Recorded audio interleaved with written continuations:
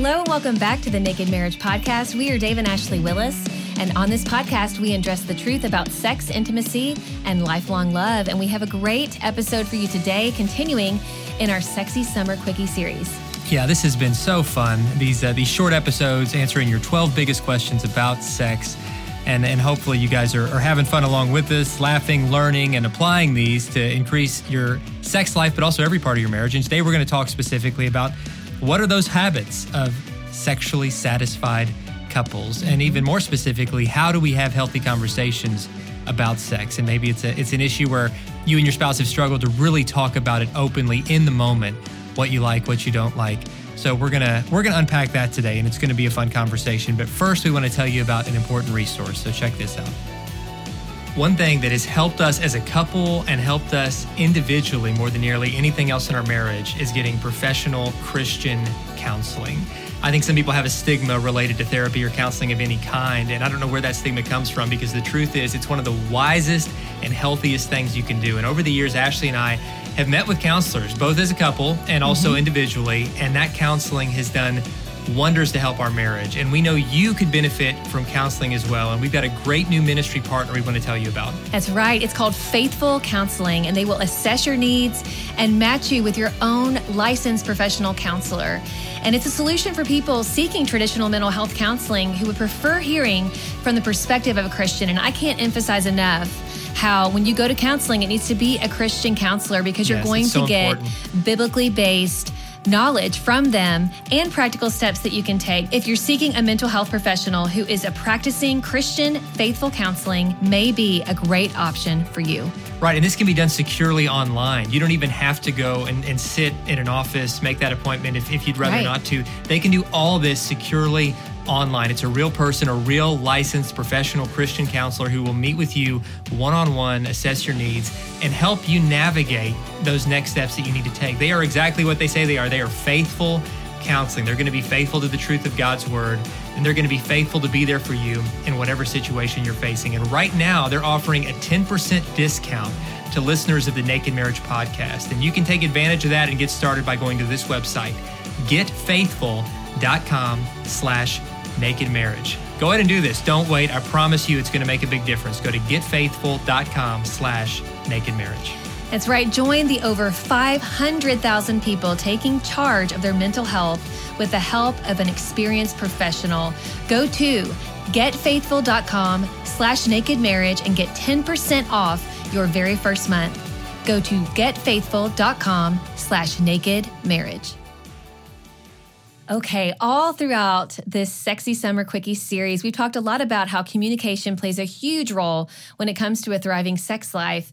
But a lot of times we don't know quite how to communicate what we like and don't like, specifically when it comes to having sex. And one thing we want to really just address right out of the gate is that we need to make sure we're being honest with each other, especially when it comes to what we like, and that it's motivating when you hear your spouse say they like something, or, that feels good. But we also need to be honest about what doesn't feel good, because I think sometimes, especially when you are newlyweds, you want to make your spouse kind of get to climax. And so I think sometimes we won't necessarily say if something's hurting, especially women. Like, we won't tell our husband that something is painful, but we need to be honest about that, because, your husband doesn't want to hurt you. He wants it to be a pleasurable experience. Yeah, he wants to know. You don't have to pretend. Like, please don't pretend or fake anything. Yeah. Talk about, this feels good. This doesn't feel good. I'm not sure about this.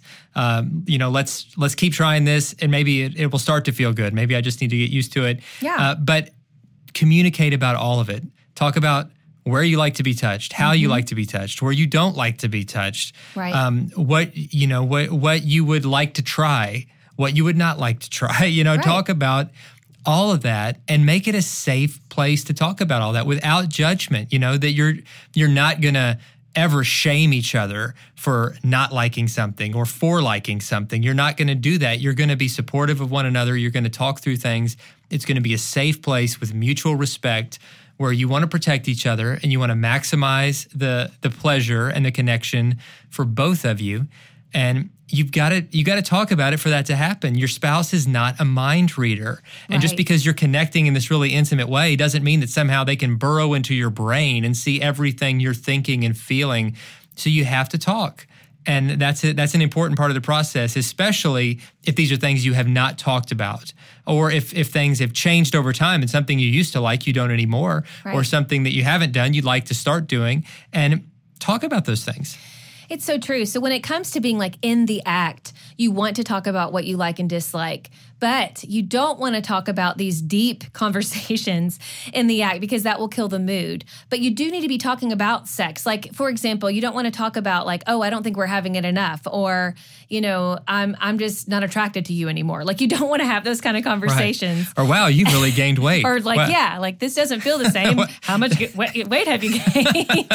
That's going to kill the mood real fast. Right, yeah, be an encourager. Or you smell. Like, what is that? Yeah, we need to be honest, but the Bible says speak the truth in love. So yeah, you know, when you're saying something that's potentially corrective, is this true? Is it kind? Is it necessary? Mm-hmm. If it's not spoken in love, then don't say it. But you do communicate about it. And so, sweetie, let's talk just a minute about kind of the difference between the things that you should say in the moment versus the things you should say when you're not in the moment. Because I think that you should have great conversations about your sex life over breakfast and in these kind of non-intimidating environments. Without children present. Yeah, where your kids aren't there, but you're talking about it just driving in the car in a natural way. Like, you know, what do you say in those moments compared to what are you saying in the heat of the moment?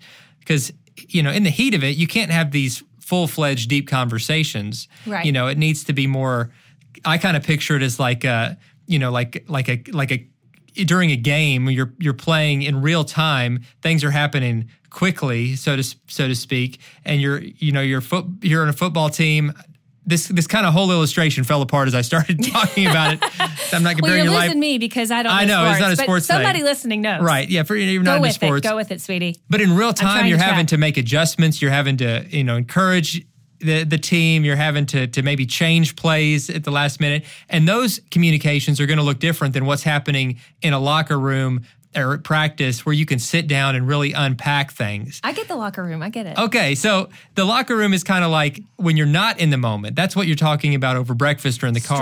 Strategy, yes. Like what's working, what's not working, what can we do better? In the moment, it's going to be shorter. It's going to be very clear communication, very direct. Yes. But you also don't want to belabor the point by killing the mood and saying, let's sit down and have an hour-long powwow about this. But you still want to talk. Exactly. So like talks that would need to take place in the locker room, so to speak, would be things like the sexual baggage that we talked about a few weeks ago. If you're, you know, maybe that's something that kind of popped in your head in the moment, I wouldn't unpack that in the midst of having sex. Like, but you do need to address it. Like, don't act like it didn't happen, but you do need to address it later in the locker room, so to speak. But when it comes to like Dave said, coaching in the loving way, and I'm reluctant to use the word coaching because that can kind of be probably the wrong word. I'm kind of regretting some of that analogy because you don't want to be like, all right, now I'm going to tell you what you did right and what you did wrong. This was good. You know, it's more about like, I like this. It's not really coaching. It's more saying your preferences. Like, I like this. This is hurting me. Or I'm not really getting stimulated in this position. You know, you got to be just honest about it. Like, let's try a new position. And so, and that's not cutting your spouse down. That's just saying say that from your preference. In the moment. Well, that's what I'm saying. Like, these are moment things. Like, it's not, when we said coaching, but it really is more telling what you are feeling. You're not telling them, you know, or attacking them on what they are feeling or they are not feeling. You're saying, this is how I feel. This feels good to me. This doesn't feel so good. And again, we talked about this before in many other podcasts. You're using really I statements, not you statements, okay? And saying like, this feels good, let's keep on doing that, or can we try this other position? But if you need to really unpack why, I wouldn't go into the why necessarily because that may take longer or it may kill the mood. That could be a good locker room conversation. Yes. Yeah, but talk, again, say what you like. Yes. Say what doesn't feel good. And for all of you theater people out there, let me just say this. The whole thing, it's an intermission conversation, okay? But if you are on the stage, getting away from the sports, you're looking off in the wings, getting a little direction. Same exact thing going on for you theater people like me. I'm following you. We can track. I'm following you. And notice communication during the act, it doesn't have to be just with specific words. I mean, sometimes if you just make pleasurable sounds, like you kind of have your own little code language of like, I know that if she makes this noise, that means just saying yes. I like it. Yeah. Yes. That's a positive. And sometimes too, it doesn't even have to be a word, guys. You can just move. Like you can just put your hand and say, that like just putting a hand on a shoulder can demonstrate like slow down or speed up or whatever it is. Okay. Yeah. You got to work out that code between the two of you and just make sure you're on the same page. Yes. You're like, I thought the hand on the shoulder meant faster, not slower. You got to like talk about what stuff actually means. Right. But again, communicate. None of this is rocket science, guys. But at the same time, it's the simple things when not done properly that really sabotage a marriage. It's simple doesn't always mean easy either. Like it's the recipe for losing weight is simple. You eat less, you exercise more. It's simple. It's not easy if you've ever tried it. Mm-hmm. The recipe for a great marriage is pretty simple. You communicate about everything. You put each other first. That's simple in theory, but it's not easy because all of us are prone to selfishness and we're prone to, weaknesses that will cause us to sabotage that. That's why you have to constantly monitor how things are going and talk about it, come back to it. Every couple can have a great sex life, though. This is what we want you to hear. No matter what your past has been, no matter what kind of shape you're in right now, no matter what your hang-ups are, every couple can have an amazing sex life. If you'll really work to serve each other's needs, you'll grow in areas inside and outside the bedroom, and you'll communicate about these things. And you're going to learn, too, what your spouse likes. You're going to know kind of their tells, so to speak, when they're really feeling it. And that's just the more that you make love. I mean, you're going to know that. And I think, too, it's okay to ask, to say, like, especially if you're doing something different, you can say, do you like this? If you're not sure, if you can't really tell if they like it, ask them.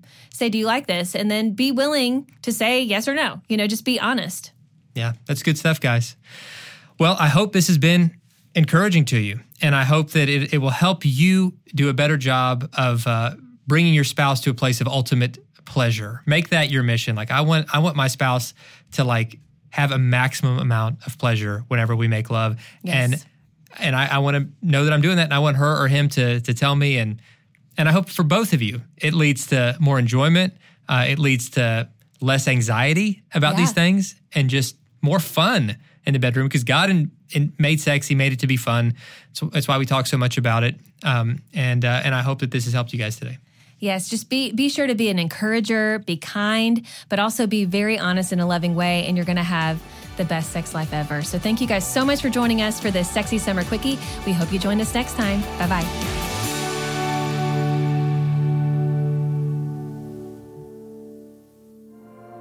We are living in tumultuous times, from corrupt world politics to global pandemics to an unprecedented rebellion against God and His Word. Humanity has reached a critical stage.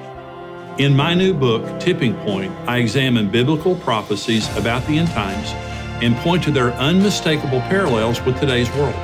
With a clear analysis of Scripture, I answer many common questions such as, are we living in the end times? How should believers respond to increasing immorality? Will Christians go through the tribulation? What role does Israel play in God's prophetic plan? Are world events announcing the imminent return of Jesus? Ultimately, Tipping Point will help you understand current events with confidence and give you hope for God's eternal plan. Order Tipping Point now at endtimes.com/book.